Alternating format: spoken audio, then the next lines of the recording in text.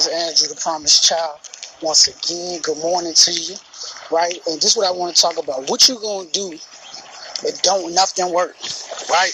What you gonna do if you keep failing and failing and failing? Like, what you gonna do when that one thing that you really, really want, right? Let's say you want a clothing company and you start your clothing company, right? And let's say you started off with 10 shirts and you ain't get them 10 shirts off in 3 months. Let's say that you started a coaching program and you ain't get one client in 3 months, in 6 months.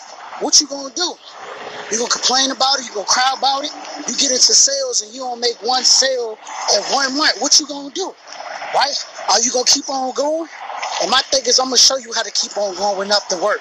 Number one, you gotta know what you want. Number two, you gotta be willing to do what it takes. Number three, you gotta understand that it's a process. Holla at me.